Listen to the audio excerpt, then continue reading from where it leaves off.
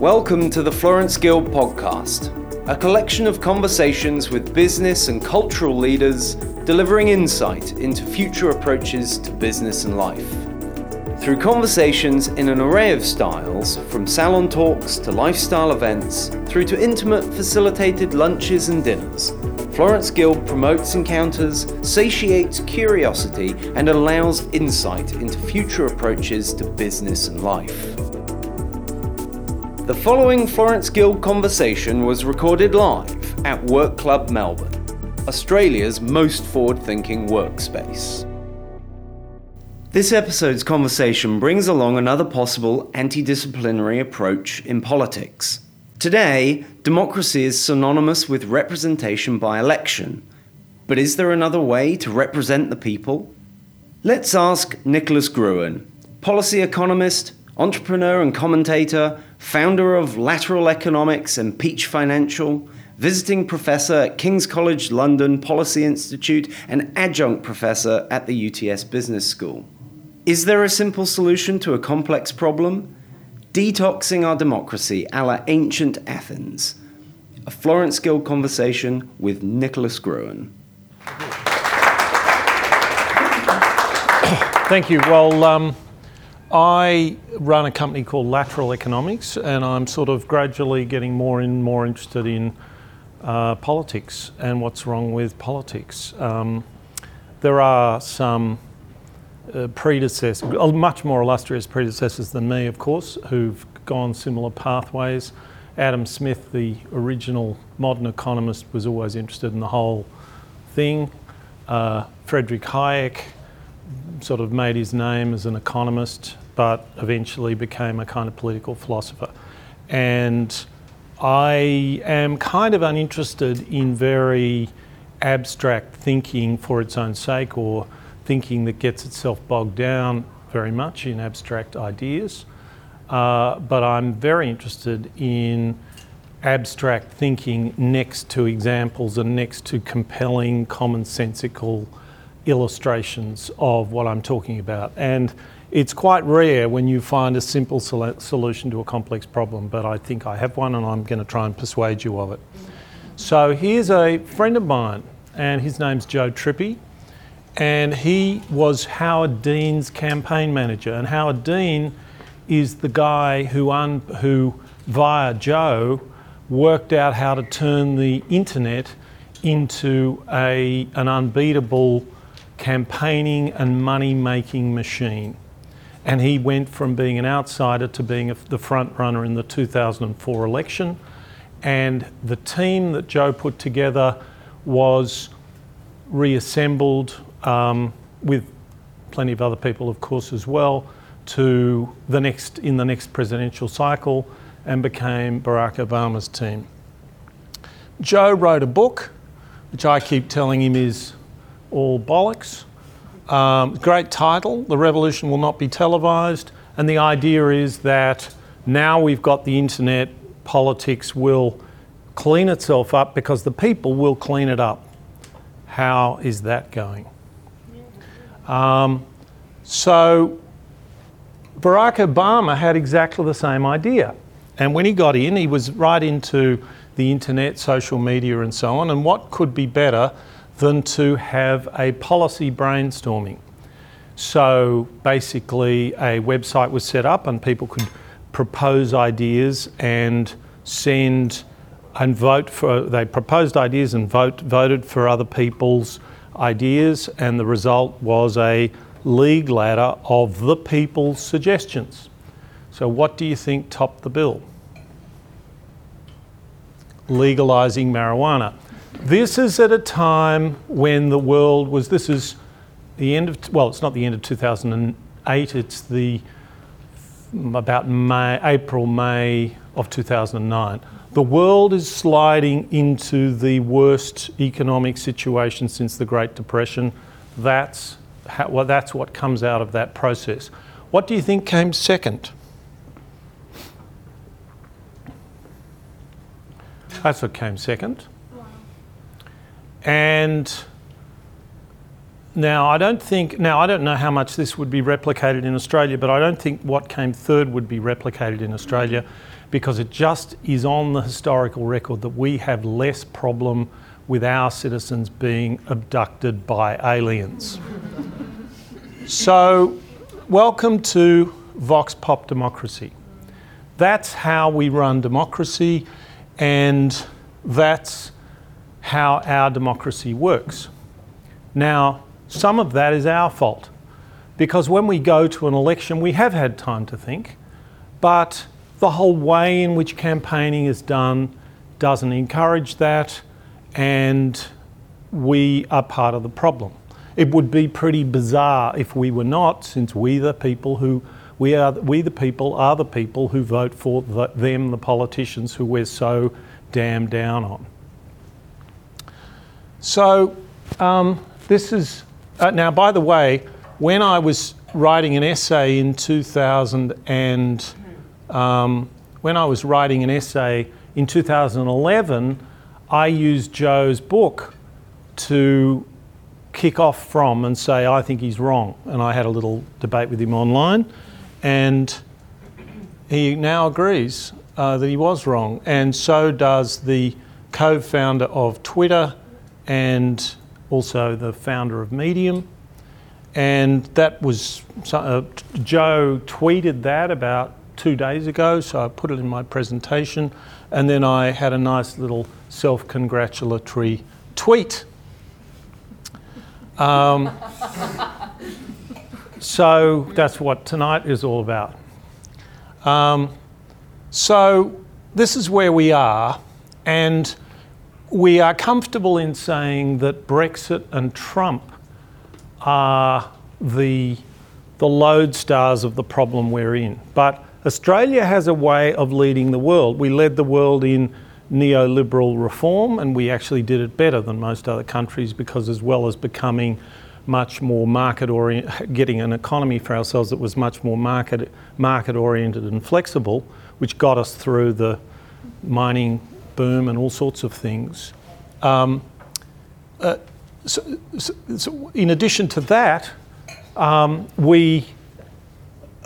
when we pioneered neoliberal reform, we were the only English-speaking country that put a lot more of the dividend from reform into compensating people who were doing less well out of the market. So we led the world in that, and this is another way in which we led the world in Vox Pop Democracy.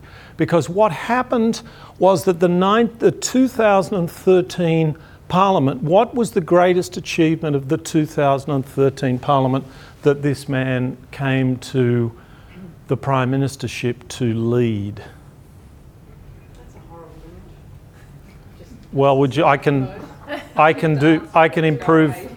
That's all right. I can improve that for you. What was the signal achievement of the 2013 Parliament? Stop the carbon tax. That's right. What proportion of the parliamentarians of Australia do you think thought that was good policy? 20? Yeah. 70%, 80%, quite possibly 90% of the parliamentarians of Australia knew they were doing the wrong thing. And most of them are pretty reasonable people. Most of them went into their job. Yes, they're incorrigible egotists, but there are plenty of them around.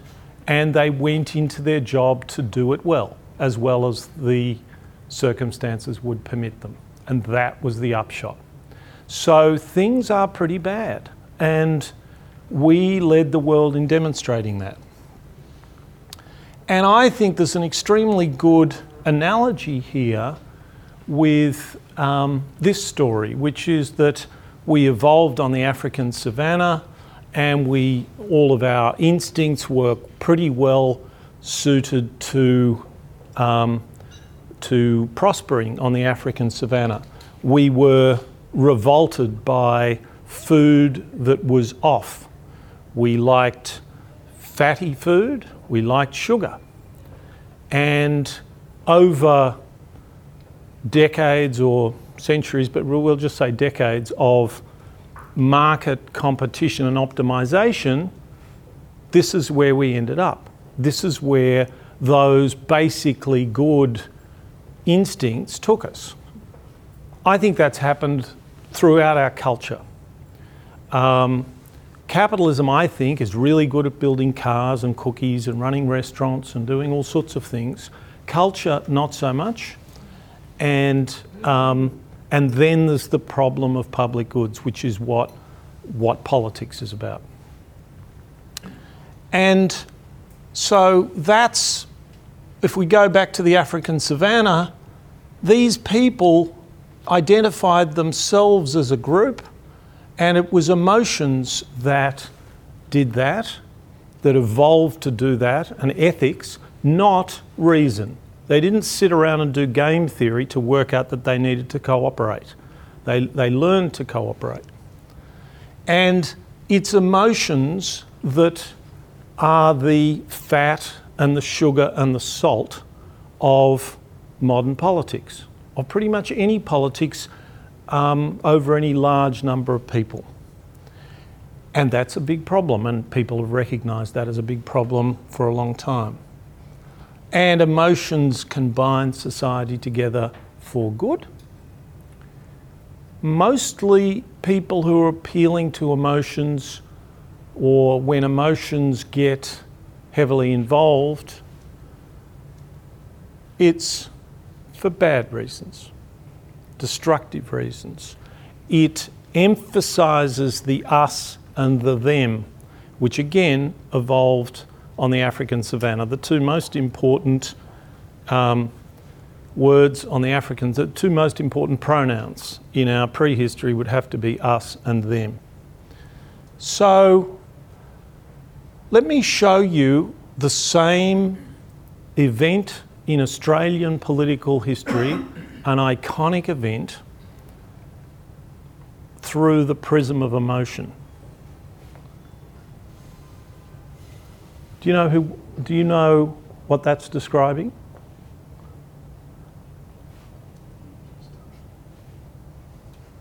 That's describing the same thing that John Howard came to describe or to refer to in a very different way.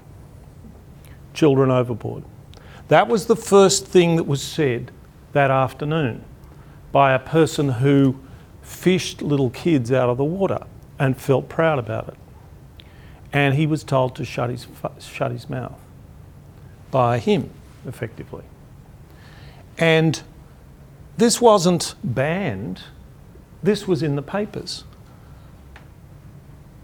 But this was the one that won the battle of vox pop democracy. The logic of political combat in our society has you ending up there when there are two ways to go. Given that we're not going to solve this with a very rational discussion because nobody will read all the articles, which emotions do we want guiding our collective life? And just in terms of getting the policy right, emotions are actually terrible for most of this stuff, including, by the way, asylum seekers, because the left just tells us how terrible it is to have people on Manus, which is absolutely true, but there are 60 million refugees in the world and we can't take them all, so we're going to have to be pretty nasty about it. And we don't face up to that either. So what we have is a kind of a big, emotionally exciting debate, but we don't solve those problems very well. And there's a whole lot of other problems that vox pop democracy has been very bad at solving. That it's got solutions to them, but they're not very well reasoned solutions. So I'm going to give you a list of things, and I'm not going to spend a lot of time on all of those things. We can talk about, I'm going to put those things up at the end of the talk, and we can maybe use it as a bit of an agenda for a talk if anyone wants to, or they can ask me to explain one of those words. But you can pick up what I mean by quite a lot of those things. How do you define the compression? Sorry, what about compression? I don't know. So compression is the sound bite. So in 1968, the average soundbite in America was 43 seconds, and by 1988, it was 9 seconds. Big deal. It's a big story. That's what I mean by compression. And the other ones, you can work out probably the other ones, you might be a bit mystified by that. I've already adverted to it a little bit, and you'll be maybe more mystified by that, but we can maybe go on and talk about that. We'll come back to it to the extent that we have time. I was in London when I saw this, and I just couldn't believe it.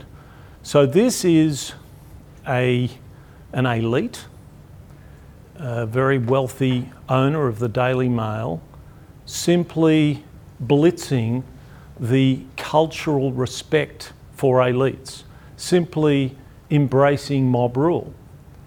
So this was 3 judges of the UK High Court holding that Theresa May could not exercise Article 50 of the European Convention, or whatever it's called, to exit the European Union without a vote of Parliament, because, reasoned their honours, I'm just trying to be pompous there, because reasoned these guys in funny suits, the UK is a parliamentary democracy. It's not a direct democracy. Never has been. I hope it never will be. So that is called the rule of law. And apparently the rule of law makes people enemies of the people when they don't adhere to mob rule. That is why we have judges, I assert. And the same kind of thing happens here. And those are different proprietors, by the way. So that's that's relevant, because while it's kind of okay to demonise those proprietors, there's something in the market forces, there's something in the power that media owners have that produces this, which is, I think, incredibly damaging. That is the political equivalent of that. Or rather, it's a particular, McDonald's is actually not trying to poison you, they're just trying to make money. Whereas these people have an agenda. There's more to it than that. Okay. And out of that, what do we get? That's what we get. That's where we are right now. The logical consequence of this. So, what can be done? That's what I think can be done. But firstly, we have to clear up that I'm not talking about participatory democracy or direct democracy. We can talk about this in later if you want, but I think going to direct democracy, which is the kind of thing Joe Trippi was alluding to, we have the technology to do it, and I think that would make things worse, not better. But one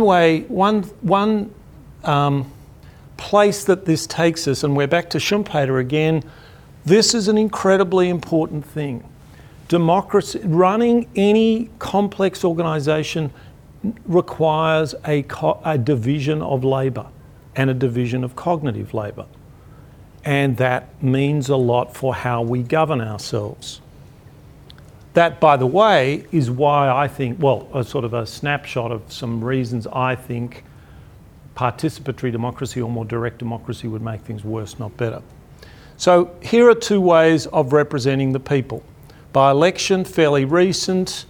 Our parliaments are built on it. It's fairly recent. So elections became normal at the time of the American and then French revolutions. 1776, 1789 is the American Constitution. 1789 is also the French Revolution. At the time, the Founding Fathers and the French revolutionaries, certainly the ones with the most power, democracy was an extremely dirty word. It would have been suicide in a debate to say what I want is democracy. And they were trying to convince people that if you had elections, you ended up with a kind of an aristocracy. And that appeals to us as well because we think of it as meritocratic, because we pick somebody who we somehow look up to. And sure enough, if you look at for instance, educational makeup of our parliament, it's unlike our parliament of the 1940s when a train driver was the Prime Minister. It's wall-to-wall university education. It's a big problem. It's how we get people like Pauline Hanson. So that's how you do it with elections. And the alternative, which the Athenians used a great deal, is election by lot. Much older lineage. The Boule is the executive council, 500 people, 50 chosen from each of the 10 tribes, and they sort of ran the city, prepared the agenda paper for the Ecclesia, which was the Citizens' Assembly, executed the Citizens' Assembly decisions and so on. There's lots to be said there. European cities had this kind of mechanism. Renaissance Italy had these kinds of mechanisms throughout the Middle Ages and the Renaissance. We still have this in our courts, enshrined in Magna Carta and so on. There is a word, a Greek word, common in Greek democracy, which is sometimes translated as freedom of speech, but the Athenians had a word for freedom of speech, the simple freedom to say anything you want. This meant something different. You'll recognise that ISO there, that's like ISO bars on a weather map, it means the same. It means equality of speech, which is not something we have in our democracy. The right to be listened to as an equal. So here we have juries, and of course you would be familiar with the idea of citizen juries, which take the idea of juries into politics. But they are largely, so far they have largely been advisory. So here's an example of a citizen's jury. I chaired this organisation for 6 years, ending in December last year, and we did some of the legwork to run the citizens' jury. You can tell from the question being asked that this is the sort of thing, firstly, that citizens' juries are good at, and secondly, that governments feel okay about getting advice from citizens' juries because they sort of don't know what to do themselves. Nothing too terrible could go wrong, and they're sort of curious to see what happens. But it's not any big deal that's going to give them a big problem at the next election. And it's quite amazing to see the kinds of comments that are made, and I'll take you through some of these. In white is sort of the secondary source, if you like, a kind of a commentary in our report about what we found, and then you will see comments in purple. In that slightly light blue text. That was one of the things that people associate political discussion with activists, and they basically hate activists because activists are self-righteous and are there to manipulate, cajole, they're not really there to have an interesting conversation. They've got their opponents and they're trying to beat their opponents. And people hate that. So that's those are two different comments. The other thing is that consider the logic of electoral democracy. Consider the logic of electoral democracy. You cannot have any influence until and unless you've beaten somebody else. That's how you get into Parliament. The logic, and then when you get into Parliament, what are you doing? You're trying to beat somebody else. That is the logic of electoral democracy. It's not all bad. If there's a right and a wrong answer, this kind of competition might be a good way to settle upon it. But there's lots bad about it. It's this kind of thing that's bad about it, because if this sort of thing were talked about on the airwaves, you wouldn't have this instinct to learn about what it's like from other people's perspective, particularly if they're in the same room as you, and see if you can accommodate them. Feeling of self-selection, these are some highlights. Sorry about the people listening to the podcast. You can look at the slides, which are open source. If you receive an invitation from the Premier, it's a rare thing to pick out of your post box. It's a gift. People get a tremendous sense of honour and duty out of this.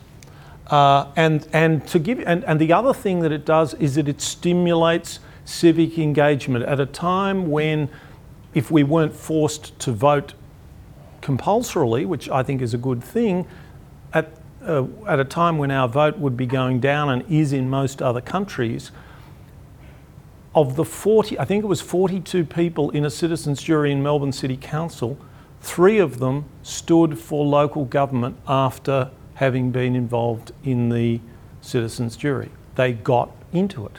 They liked it. Nick, Yeah. Sorry, I might have missed something here. Go. Yeah, please do. It made me think I can have of some when you beer. said competition and so on, voting and so forth. What was the mechanism by which Thanks for... consensus or whatever was reached? Oh, okay. Well, I should say that this was a body that was chosen at random from the South Australian population or the Adelaide population. Sorry, I meant about any issue they were looking I know. Yes, sorry. And usually in these things, it's a little bit like a citizens' jury. It's a little bit like a legal jury. In some states, a jury is a hung jury if it isn't unanimous. That's with 12 people.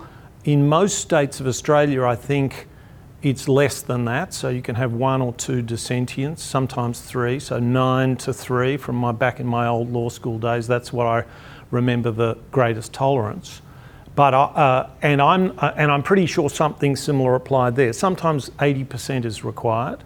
I think it should be somewhat less than that. But I'm pretty uninterested in a vote of 41 people that goes 20-21. Who cares? That's just selection bias. You can't convince anyone that it's not selection bias. So the idea of a citizens' jury is to look for something like, why don't we price carbon, that 80% of parliamentarians, when they think about it, know is a better way to deliver targets than anything else. Has that cleared that up for you? Good. And the other thing is that people have got themselves worked up about how much they hate politicians and bureaucrats and all. They've all been wound up into the polarisation of this, and they get wound up by the media and they're told that everyone's talking their own book and everyone's being self-interested. And when they get confronted with what's actually going on, they see that people typically are trying to do a good job. A few people aren't. You probably noticed that in your own life. But mostly people try and do a good job. And yet we're in this state of considerable dysfunction. And there's a few other quotes which I won't spend any time on. You can have a look at the slides. Will be available to you if you want to download them later. The only social institution that the jurors' opinion fell for, from an already low base, was, you guessed it, the media, because they said we have been systematically lied to for our entertainment and their clicks and their circulation.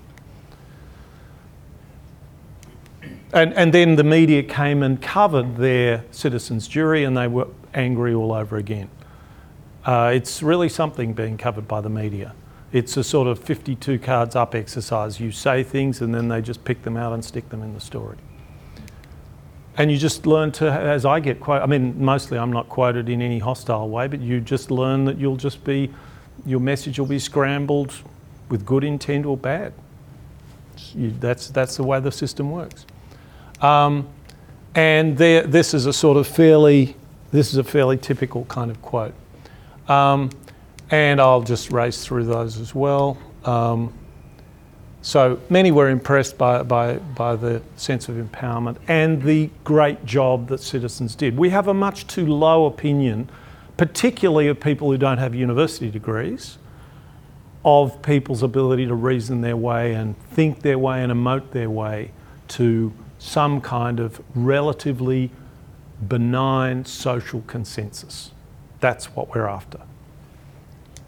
So when we look at these two views, I want to assert that out of a citizens' jury type of arrangement, that is the sentiment that would dominate, or at least have a chance against the other one.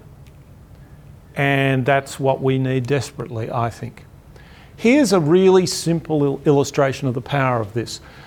Citizens-initiated referenda are a form of direct democracy. You get a certain number of signatures and then you put it to the people. They work very effective. It's a bit like guns, actually. They work extremely well in Switzerland and terribly in the United States. So Switzerland is slightly more armed than the United States and has one of the lowest gun crime rates in the world, and the United States has got the second most guns per person in the world, or possibly more than Switzerland, and the highest, right through the roof. And it's quite similar with citizens-initiated referenda. And in Oregon, and what happens with citizens-initiated referendums is that they are, like everything else in vox pop democracy, colonised by special interests. And so Proposition 13 is a very famous one from 1978, if my memory serves me correctly, which it may well not do. And that was a tax revolt, and it bankrupted California, and California had the best schools in the country, and now they're all bankrupt. They're still quite good schools, but they're rolling bankrupt. So in Oregon, they noted that they wanted to do something about this, and so since 2011, it is legislated that if you want to have a citizens-initiated referendum, you have to have a citizens' review, which is a 24-person citizens' jury, and that citizens' jury sits for 4 days and issues a 300-word statement in favour and against, and tells you how many people voted one way or the other. Proposition 73, Measure 73, was that old chestnut of vox pop democracy. Why we want to get those criminals, don't we? So we're going to have mandatory sentencing so those Ponzi judges, the enemies of the people, do what we tell them to do. Who's running this show? And if you actually read the mandatory sentences, they actually, even the description of what the mandatory sentences were sounded okay to me, and they were on your 4th felony sex offence, you went away for a minimum of 25 years, and on your 3rd DUI, driving under the influence of alcohol or drugs, you went to jail for 3 months. That doesn't sound too bad to me, and 70% of people in Oregon supported mandatory sentencing. But of course the devil is in the detail. And wouldn't it be a good idea to get 24 people? I don't want to spend all my time working this stuff out, reading the small print in the papers if I can find it, going to the links and doing all my research and having arguments in pubs. I just want this to be sorted the way criminal cases are sorted, which is if 9 out of 12 ordinary people reckon the guy's guilty, that's okay with me. I don't have to become an expert in it. And so that's what happened. And they looked at this stuff. And if we presume that, and it may not have been quite that, but if we presume that 70% of the jurors chosen at random from the electorate were in favour when they went in, that's where they ended up when they thought about it and talked to experts and had their own time over 4 days to decide what they wanted. And that had a substantial effect on the vote, but didn't overturn the popular vote. That's a pretty nice story. That's a pretty good story. If you're interested in Brexit, there was a citizens' jury in 2010 with a slightly different question. The question wasn't, it was held in the United Kingdom, the question wasn't, should we leave the EU? The question was, should we have a referendum to leave the EU? Sound familiar? 60% of people going into the citizens' jury thought we should. 45% thought we should going out. So once they talked about it, it produced a movement which I think, and this is a basic values thing I think, was the right direction. And I think that, and for in all of the areas where people are very concerned, the death penalty is one. The evidence suggests that the processing, the slowing down of the deliberative process has an extremely healthy effect. So we've got citizens' juries all over the place there. There's something like 42 being run in Australia alone, And I want to do something more than that, because they're nice, tame little things that politicians have when they're safe. And I think we are now at the stage where we need, if you'll pardon the pun, we need something to trump the situation that we're in. So I want to conclude by presenting you with a ridiculous vision. It's not ridiculous at all, but it's just me saying what I reckon the Constitution should be, which of course is, who cares? And that's not terribly useful unless, A, it serves as a sort of intellectual ordering device, if you like, and B, if there's a pathway to get there, if that kind of pattern leads to thinking about what sort of activism, what kinds of things you can do to start doing some of this stuff. So my vision is of a citizens' chamber, like the Boule, like the Athenian Boule. I don't think you need 500 people. 299 would be all right. 199 would be all right. Probably 99 would be all right.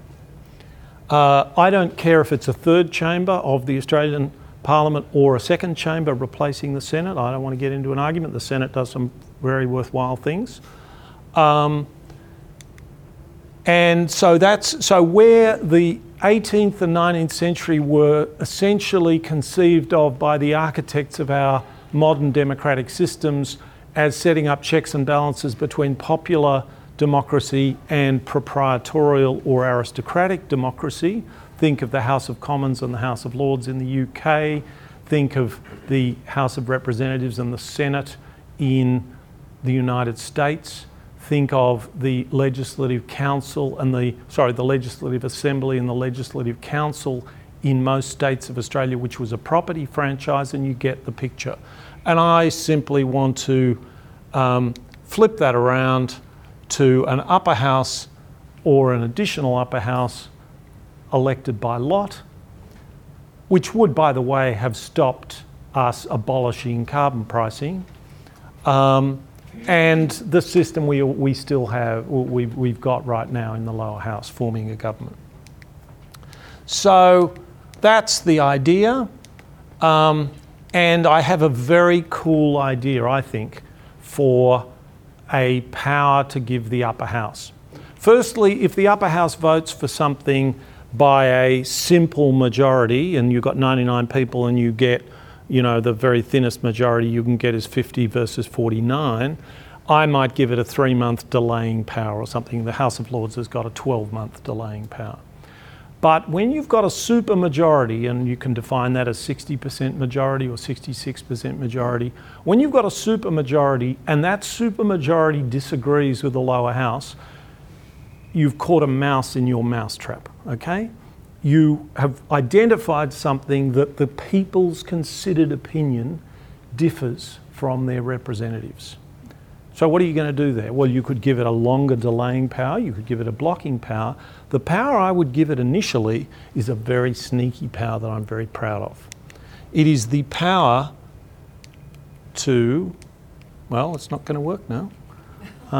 Isn't that exciting? But I can tell you, so, no. Oh, well, you're going to wind it on? Isn't that amazing? So, well, no? All right, well, anyway. So simple majority can delay bills. Super majority of the upper house can compel a secret ballot of the lower house. And we know from the election of, he's thinking of his head in my mind, it might come to me. In 1974, the Liberals had one extra member of the Senate, and the Labor Party guy won the presidency of the Senate, which was a great embarrassment to the Liberal Party because it was a secret ballot. So votes do shift when people know that no one's watching. So that's the first attempt to break a deadlock. And if you break the deadlock, that's good. You've used no more power than you had to. And the fact that people know that is going to happen has its own kinds of second round effects on people anticipating these things. And then, of course, something like break a deadlock with a joint sitting or whatever. You can sort of make that up. You can decide how you're going to do it. So what's a pathway? What is a way to, since nobody is going to do this for me in the foreseeable future, even if all of you people, you nice people agree, what would be something that a bunch of people could do to start changing things? I think it's pretty simple. We've got to go and see some wealthy people, which these days apparently are called high net worth individuals. I never really got that. And crowdfund a wildcat citizens chamber chosen at random from the people. And that will be our mousetrap. We will be able to see, demonstrated to everyone in a nice media-friendly way, when the people's considered opinion differs from their representatives, and that will bring its own pressure to bear on their representatives. And we can build from there. If we can't fund a standing people's chamber, and I've been talking to some people in the United States about a reality TV show that might be built around it, which of course could be a train wreck. But, well, obviously if it was run by the TV executives, you would move out. But if you could govern the chamber, if you could set up an independent method of governance of the chamber, it would be an interesting thing. I mean, we have to get exposure to these ideas. Anyway, and then there's temporary chamber for an election season, which is a much cheaper one-off thing. What do you reckon the bill is? I don't know. I haven't, I don't know. Well, I think for maybe $1 million you could run a temporary one. Yeah, I haven't done the sums, but I don't think it's a huge amount of money. And I think, but the thing is that I think once people saw this, if it was able to gain a lot of coverage, if you could actually show it to the people in the western suburbs then I think you would crowdfund it into existence. I think that enough people in Australia would hand you $50 and say, I'm like a man dying of thirst in the desert, and this is an oasis, and I want to give it a shot. You can look at some links. I've written some of this stuff up. That's one of the essays that I've written about that. That is the end of the presentation. But I did say that I would. I did say that I would put up this list, and we can, maybe we can talk about that. The other thing was some analysis came in late when I was preparing these slides, and I will just show you that.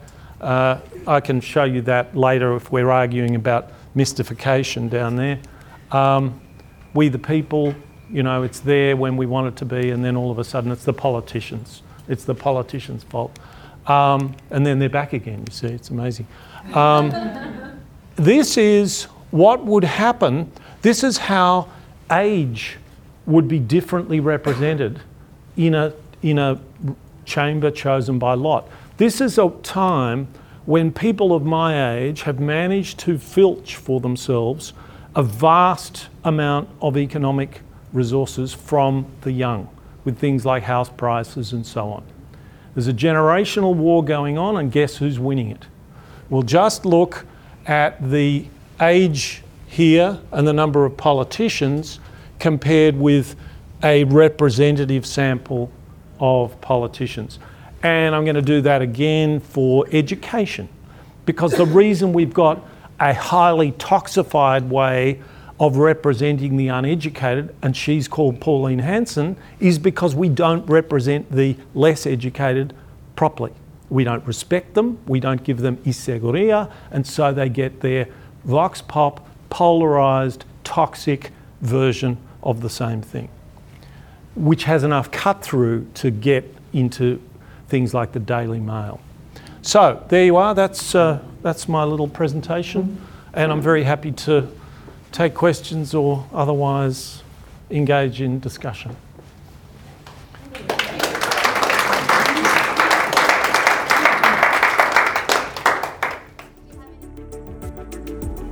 Explore the Florence Guild podcast with the best talent from Australia and across the world. You can subscribe and rate this podcast on iTunes. For more information on Florence Guild, visit florenceguild.com.